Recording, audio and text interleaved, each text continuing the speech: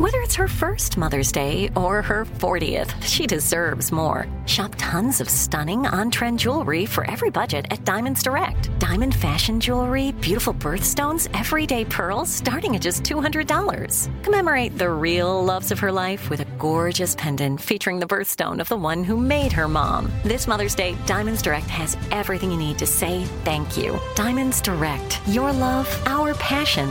Online at diamondsdirect.com.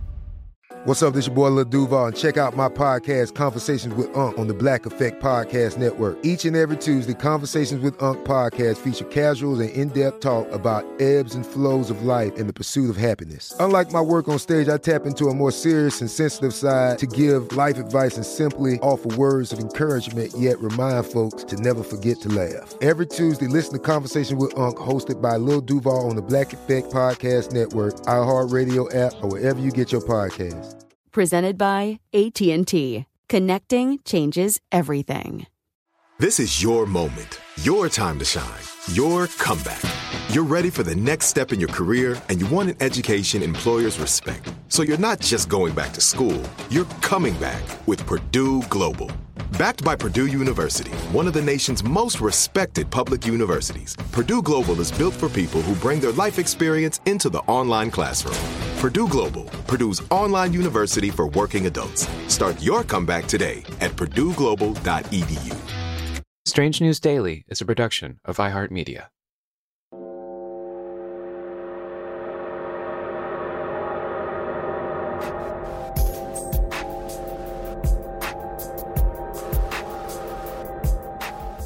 In a world full of bizarre events, unsolved mysteries, and a billion stories from all corners of the globe, some news gets lost in the shuffle.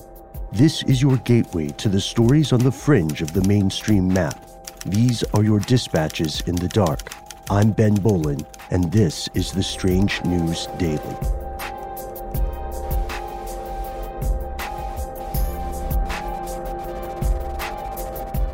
Our first story today. While world media is rightly consumed by the ongoing coronavirus pandemic, this does not mean that other news or global threats just suddenly stopped. The threat of rising temperatures and climate change, for instance, remain. And, if anything, the recent research indicates that our previous calculations about the climate crisis may be woefully incorrect. It all goes back to something we'll call the human survivability limit.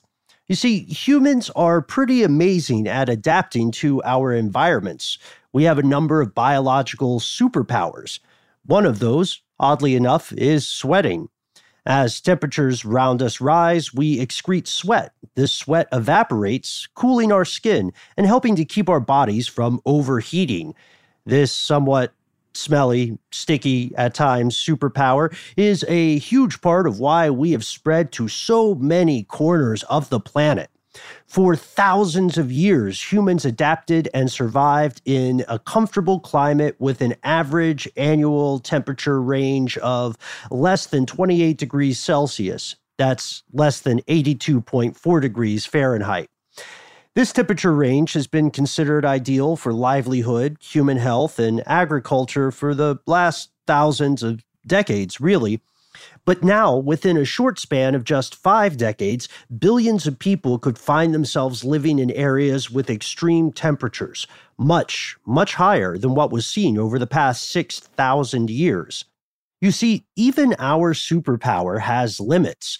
When the environment gets too hot and humid, for example, our sweat trick doesn't do the job anymore.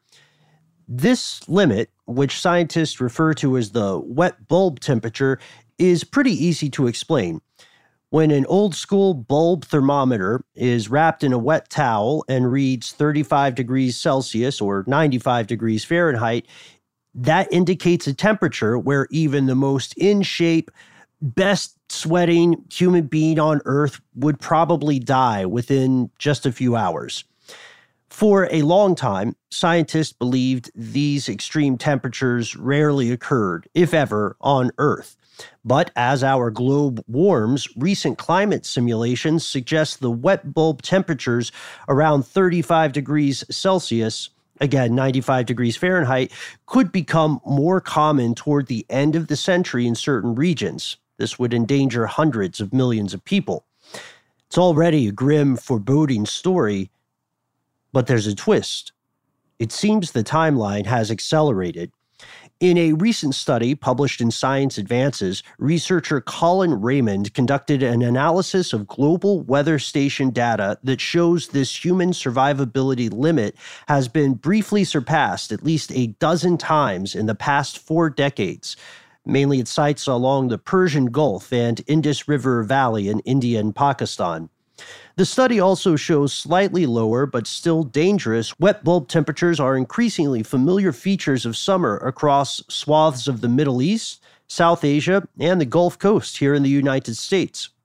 Matthew Huber, a climate scientist at Purdue University in West Lafayette, wasn't part of this study, but weighed in with some expertise, saying, "We expect these extreme wet bulb values to be rare, but to become more common as the world warms," adding, "It's disturbing to see this happening in real time." Raymond's analysis found that just 40 years ago, these extreme events happened maybe once, maybe twice a year across the entire planet. But now, these oppressive moist heat events happen 25 to 30 times a year, which Raymond describes as a doubling or more of these extreme events over 4 decades. If carbon emissions are not drastically curbed in the coming decades, these rare extremes will become increasingly common. These conditions are unbearable without technology like air conditioning, and they make outdoor labor all but impossible.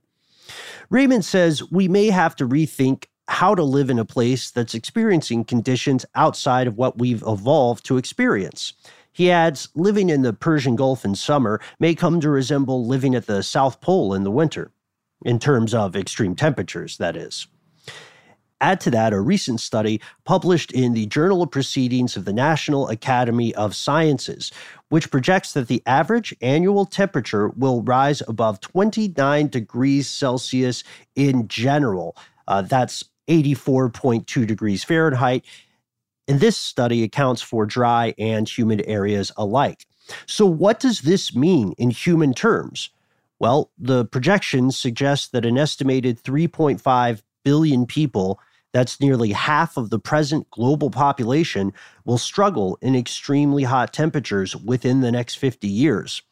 By 2070, the number would account for around 1/3 of the total global population. Most of the affected population will be concentrated in the Sahara. This exacerbates the problem because the adaptive capacity and infrastructure there is also extremely limited. But even in the most optimistic condition, about 1.2 billion people will be severely affected due to the rise in temperatures. Also, the impact is more likely to hit the human populations as land warms at a faster rate than the oceans. The study also projects that this adverse effect of climate change will be more focused on hot and populated regions of Africa and Asia. The research suggests humans living in populated areas may experience a temperature increase of up to a whopping 7.5 degrees Celsius. That's a rise of 45.5 degrees Fahrenheit. You can find any number of maps and models analyzing these universally disturbing trends. And remember, even individuals living in countries that are fortunate in terms of geography or fortunate in terms of infrastructure, the ones that won't reach catastrophic temperatures in their lifetimes, they'll still find their lives affected because supply chains will have to readjust, and the world will have to deal with the rise of massive migration in the form of climate refugees.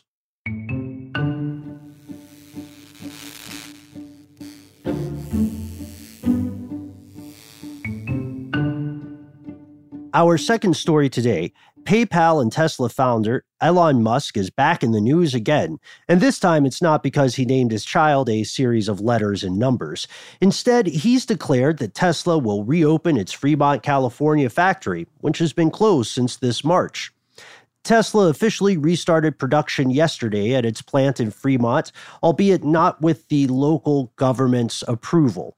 The CEO, Elon Musk, confirmed workers are back on the job and specifically said that this decision goes against Alameda County's stay-at-home order. That's also not all he said. He notes he's willing to be placed under arrest as the factory restarts, commenting on Twitter with the following, quote, "Tesla is restarting production today against Alameda County rules. I will be on the line with everyone else. If anyone is arrested, I ask that it only be me." This is a controversial move, obviously. It met with some criticism and some support. Donald Trump, the current president of the United States, threw his support behind Musk just earlier today, tweeting that California should let Tesla and Musk open the plant. The factory's reopening came despite not receiving approval from the local government. But last Friday, California Governor Gavin Newsom said some manufacturing could begin restarting. However, Alameda County, where that Fremont factory resides, did not lift its order. One factory employee called Fox News affiliate KTVU to confirm that he had arrived for work at 6 p.m. on Sunday and would work a full shift, ending at 6 a.m. on Monday morning. The employee said Tesla is up and running, but expressed concerns that the plant is not following health guidelines. At the time of this recording, Tesla has not responded to requests for comment. Alameda County officials released a statement in regards to the reopening, saying in part, quote, "We have notified Tesla that they can only maintain minimum basic operations until we have an approved plan that can be implemented in accordance with the local public health order." So the factory is complying with the state policies, but not the rules of the county. Musk has even called the stay-at-home orders fascist. He announced a lawsuit Tesla had filed against the county to reopen the assembly plant. He also declared the automaker's headquarters would relocate to Nevada or Texas and floated the possibility of pulling Tesla production out of California in direct response to the regulations.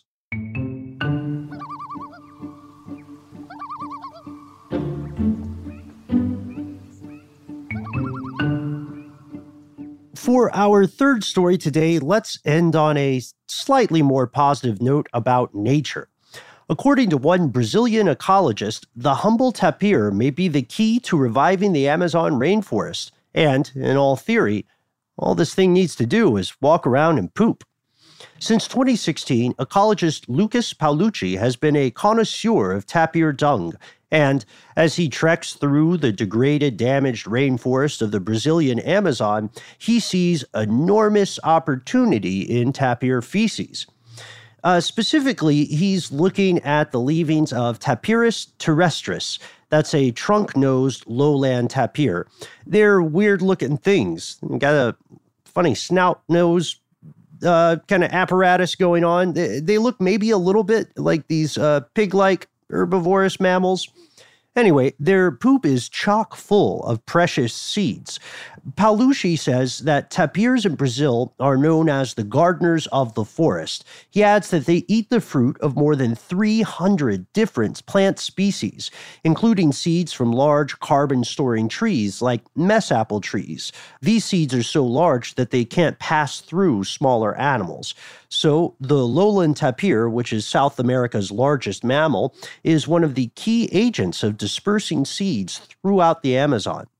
Paolucci and other researchers conducted an experiment in eastern Mato Grosso, where 2 forest plots had been control burned to varying degrees from 2004 to 2010.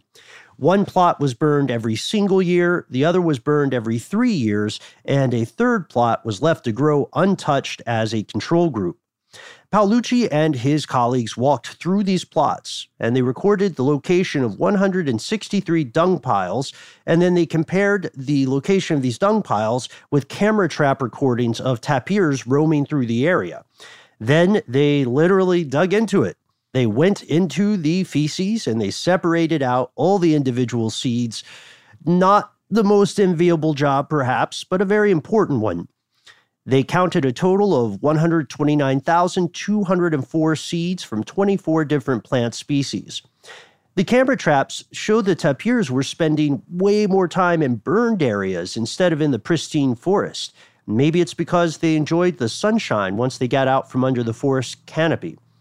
The animals also deposited more than 3 times as many seeds per hectare in burned areas than they did in the untouched forest. This means that they are literally reseeding the forest after natural fires or destructive slash and burn techniques. But let's not let the tapirs get all the credit. Paolucci found tapirs may be sort of the interstate truckers of these seeds throughout the forest. But if that's true, then the humble dung beetle is the door delivery guy. Dung beetles break off and bury little pieces of tapir dung, including any seeds that might be within. They're hiding it away to snack on later. But this helps the seed germination begin. Amazon ranchers are typically required by law to maintain around 80% of native forest cover on their properties, but of course many trees have been illegally cleared and need to be replanted. Paolucci believes tapirs can be a fundamental, cost-effective part of this solution, so long that is as we can keep them and their natural habitat alive. Roughly 20% of the Amazon has been destroyed, with another 7% expected to be gone by 2030 if current deforestation rates continue without declining or without accelerating. So, as for now, if you're listening, tapirs, keep doing what you're doing. You're the heroes we need. That's all for today. We've been asking you to chime in with suggestions for stories you think your fellow listeners should know about, your bad dad jokes, or your personal experience with COVID-19. Let us know what's going on in your neck of the global woods by tagging #StrangeDaily on Twitter or reaching out to me directly. I'm at Ben Bowlin, HSW on Twitter, or at Ben Bowlin on Instagram. Today's shout out goes to Simply Solly over on Twitter, who says, in Cambodia, when you make a phone call as the caller, instead of hearing the normal phone ring, it plays a government message about working together to beat COVID-19. This happens for all phone calls. How does this work? That's an excellent question, Simply Solly. It's one we're planning to dig into for a future episode. So stay tuned. Thanks as always to our super producer, Dylan Fagan, our research associate, Sam Teagarden, and most importantly, folks, thanks to you. I'm Ben Bowlin. We'll see you tomorrow. Until then, stay strange.